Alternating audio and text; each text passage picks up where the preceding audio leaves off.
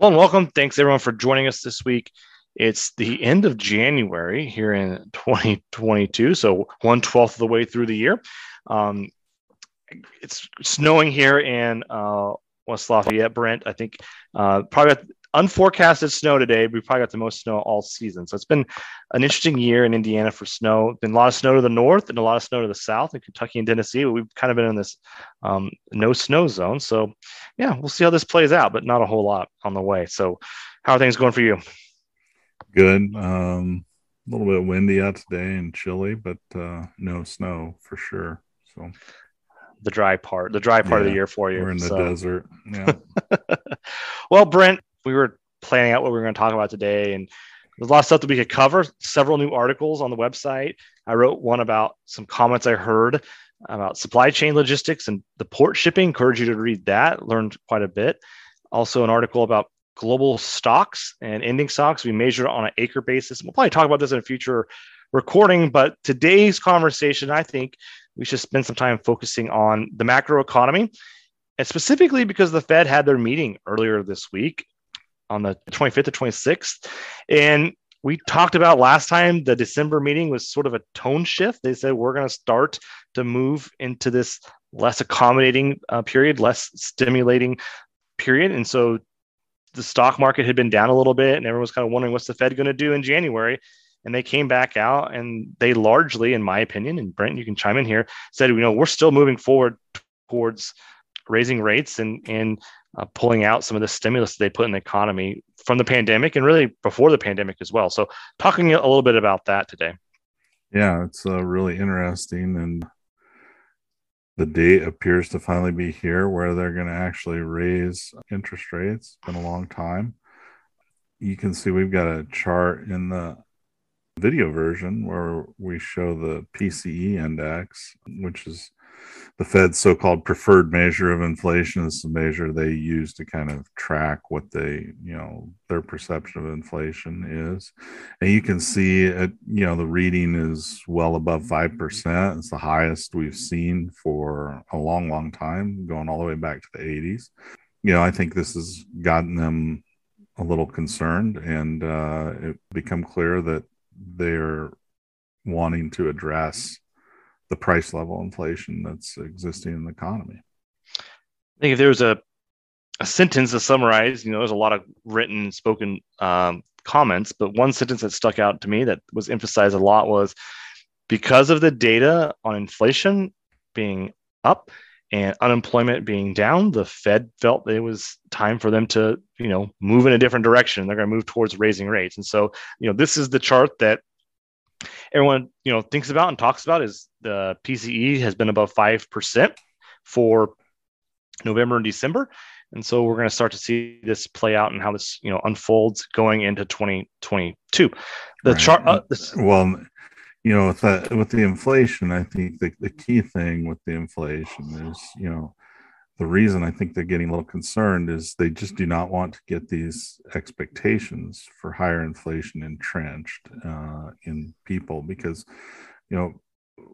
inflation is,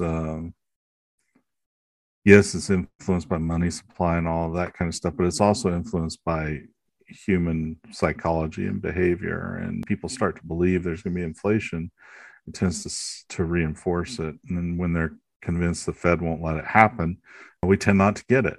And I think they're at the point where they're starting to become a little bit concerned that if they let it go too much longer, people might start to perceive that that's the new rule of the game. And it's super risky to have that, because it's once those expectations get changed, it can be very difficult to reel back in. It takes a little bit of shock to do it. I think in Fed speak, there was in the past they've been using. We think expectations about inflation remained are anchored around this long-term 2%, and now the tone in the last few months has been we want to make sure expectations remain anchored, and so they've kind of shifted that we want to make sure that people don't start anticipating. Because I think just like we saw in the pandemic with supply chain issues, when you tell people there's no toilet paper, what do? They go buy toilet paper. And when you tell people inflation's at 4-decade long highs, they start making purchases and they start making plans and they start making expectations about why I better buy this today because it's only going to cost me more in the future. That's that anchoring piece that you want to be cautious of. Of course, the second piece that they mentioned was the unemployment rate. And I guess I was a little surprised when I pulled this data up. You get familiar with the data, you get caught up in the changes. I knew it had been moving in the right direction. I knew it had been sort of very favorably moving in the right direction. But before the pandemic, we had very low unemployment rates. If you're following along on the video, you can see that unemployment rates were sort of the lowest that we've seen going back multiple decades.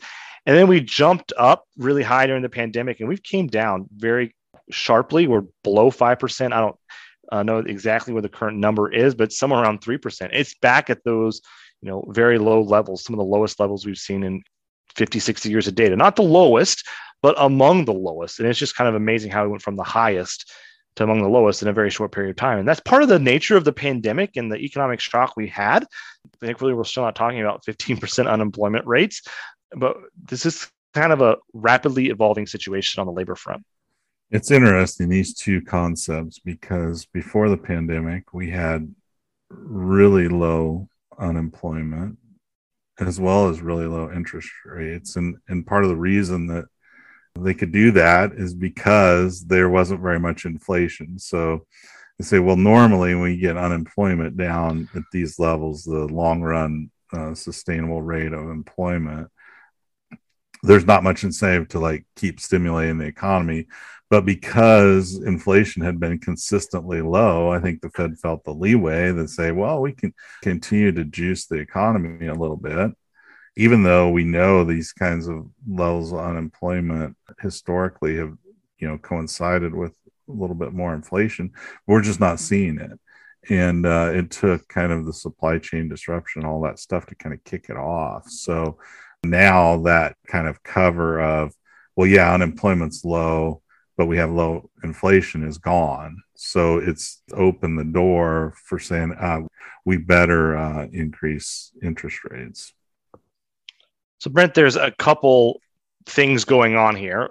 We sometimes get hyper-focused on the Fed and the short-term interest rates, and we've talked a lot in earlier episodes about short-term versus long-term rates.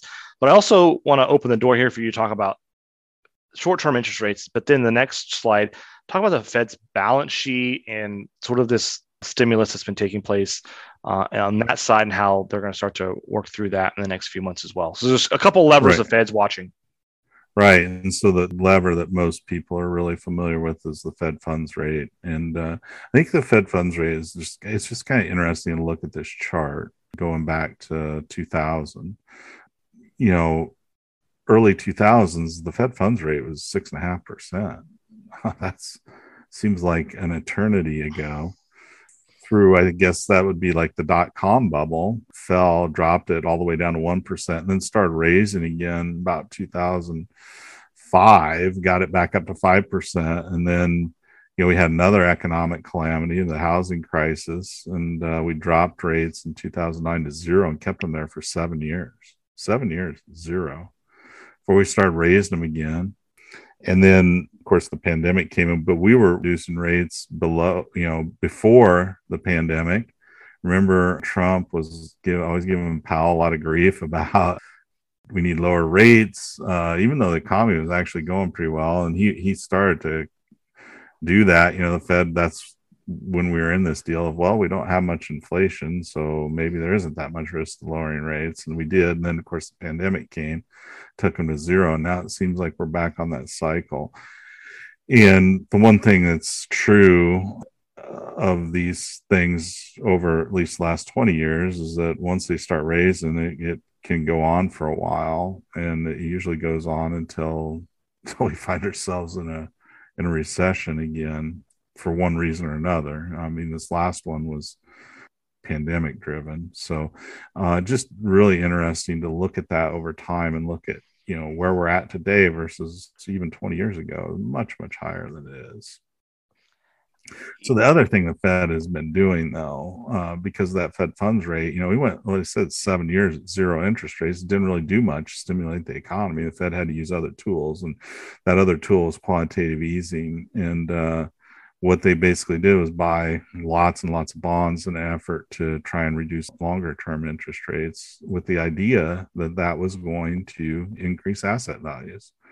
And by increasing asset values, it creates a wealth effect. And theory, some of that wealth makes people want to, there's a marginal propensity to spend based on, your wealth. And the idea being you get wealthier, you spend a little bit more. It's not nearly as well understood as the marginal propensity to spend due to income, but it was like the only tool they could come up with. And you can see today, the Fed's balance sheet is just short of $9 trillion. And keep in mind, prior to 2008, it never crossed $1 trillion.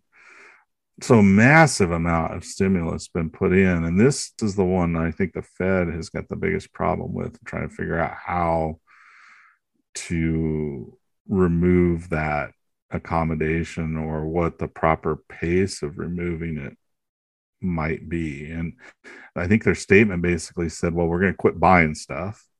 Eventually, we're still buying stuff today, but they're going to reduce the pace of purchases. And then with the idea eventually of trying to shrink that a little bit. And that I think is going to be, this was the grand experiment of our time, right? We haven't seen anything like this. I think the unwinding of it is going to be equally as interesting. And right now, I would guess the Fed is just hoping that they can increase short-term rates and remove the inflation and not have to do much with this balance sheet. Because unwinding that in the past, in 2019, it caused lots of problems. In fact, they had to stop doing it and start intervening again, even before the pandemic. Trump was, they were selling $50 billion worth of assets a month, which sounds like a lot. But when you think about $9 trillion, you got to do that for years at $50 billion. It's not even going to get you. Doesn't even hardly move the needle. And Trump was tweeting, "Stop the 50 Bs," and everybody's like, "What the heck is that?" Well, the Fed was selling $50 billion worth of securities, and that happened, leading up to the pandemic, and they had to quit because the markets were breaking down. So withdrawing this, I think, is going to be the real interesting thing of all of it, and has lots of implications for asset values and everything else. And it's something we're going to have to watch carefully. So as I listened to the conversation, the press conference, and did some reading, and encourage you all to do this yourself. And there's always something you can read the headlines, but I think there's always something you can learn when you read sort of the Fed statements. Looking to raise short-term rates, and once they get short-term rates moved up, then trying to get this balance sheet consolidation into some sort of automatic process. And we saw that, as Brent mentioned, from 2018 into 2019, this idea of we want to sort of let the balance sheet roll itself down over time. And so then the active tool that the Fed's going to be using is these short-term rates. But I want listeners to really think about that. There's two tools. There is the active tool that they've talked about with respect to the short-term rates, but then there's this secondary tool that's, I don't want to say passive, it's automatic, right? They want to sort of put it in gear, set it and forget it. They want to hopefully just set it and forget it and let this bleed off over time. But there are two forms of stimulus that have been going on, and we get hyper focused on one of those. And we got to keep in mind that two of these are going to be, the tightrope is a little harder to walk than just guessing what should they do with short-term rates. They're managing short-term rates and this balance sheet, and the goal of shrinking the balance sheet and getting that in line with whatever the long-run expectations might be. Well, and the really interesting thing is what to really know how much that $9 trillion worth of assets on the Fed's balance sheet have actually impacted wealth levels. I think it's clear they've impacted them some, but how much is the ultimate question, because how much might they impact them coming down? And like I said, it's the grand experiment, and I think the answers are going to be in the future sometime, and probably a long time in the future, because you don't withdraw that amount of stimulus quickly. It's going to take probably decades to do this, and so it's going to be very interesting. So, Brent, to wrap this up, today's conversation, Another, I think, economic uncertainty that we've been hearing a lot about is Russia and Ukraine. And a lot of folks have been asking us our thoughts. And we're going to do some articles sort of sizing up what the implications are for maybe grain or grain production, because Ukraine's a big part of, agriculture today, global trade. So we'll look at that. The thing that keeps jumping out at me, and I'll mention this, and Brent, you can add to it, is we've been looking at the sanctions, the list of sanctions that's been talked about for if Russia crosses the line and goes through with some invasion, whatever that looks like. I think it's always, think about the forecast network. It's always hard for us to think about, well, what's probably of Russia invading Ukraine? Well, what does that actually mean, right? That's a very hard thing to say definitively yes or no. You know it when you see it, right? But how do you write the question so that you can actually say, yes, that did or did not happen? But the sanctions seem to be the piece that have caught my attention a lot. There's one of them that would kind of effectively cut Russia off of the ability to, participate in money exchanges or, the currency exchanges, which limits their ability to do economic business around the world. So I'll let you share any thoughts that you have on that. But I think the sanctions have been a very interesting piece of that. And I think maybe one of the overlooked implications about how this might play out moving ahead, because the sanctions could impact everybody, not just Russia. They'd punish Russia a lot, but there are going to be implications for all global partners. Yeah. And, Russia being a major energy producer themselves, having them isolated would be chaotic, I think, to say the least, for a lot of economies around the globe. So it would have, I think it has lots of big impacts. And that's kind of like the nuclear weapon of exchange or financial usage to cut them out of that system. So lots of big threats thrown around. And I think the thing you mentioned with the forecast network, the thing that it has made me think about, just as you said, is what are the potential outcomes? And, Putin might get what he wants, which we don't even really know for sure exactly what he wants, but there's a lot of ways that he can come out of this without invading, sending his army across the border. And so, I just think there's a lot of possible outcomes here, that it's not as simple as does he send the army across or not. And it's a very complex and complicated situation, and I think potentially could have, as you mentioned, just lots and lots of implications for all kinds of commodities and all kinds of trade going forward. So it'd be really important. And it does seem, I would say I back my probability of like some kind of military action down from what it was even a few days ago, based on just kind of thinking about the situation probably more carefully and trying to weigh a lot of different sources of information. I think another thing that, talking about the energies, you see Europe kind of really struggling with this. The EU is kind of supposed to work together, but you see these individual countries that might be more or less, susceptible to these energy shocks, kind of struggling with how they balance these out. And so I think in time, we've seen sort of more uniformity or more consensus about how these sanctions might play out. And so kind of the line in the sand is getting a little more drawn a little more definitely or a little more clearly. So we'll have to see how that plays out. But yeah, it's a very evolving situation. And I think that we have to keep in mind the range of outcomes could be very, very wide. And I don't think anybody should have a grain marketing plan that evolves around betting which way this thing gets resolved one way or to the other, right? I wouldn't want that to be your marketing plan here. No, this is when good plans and good measures in place help you still make good decisions. And so let's not try to outsmart this one, because I think even if you could guess what the outcome is, you might not be able to guess the specific implications for the market that you're trying to trade. It's 100%, I think, accurate. Sometimes I think about that with USDA reports. Like, if you were given the data before, would you have even traded it correctly? It's not. The answer is not always, right? And I think this is takes that to a whole nother level. There's just lots of things that could happen here. All right. Well, thank you all for joining us this week. Brent, thanks for your time. In the meantime, everyone stay curious, update your forecast network questions. And I actually have changed my thoughts a little bit about the interest rate situation. So I encourage you to change your expectations as too. In the meantime, stay curious. We'll catch you here next week. Thanks.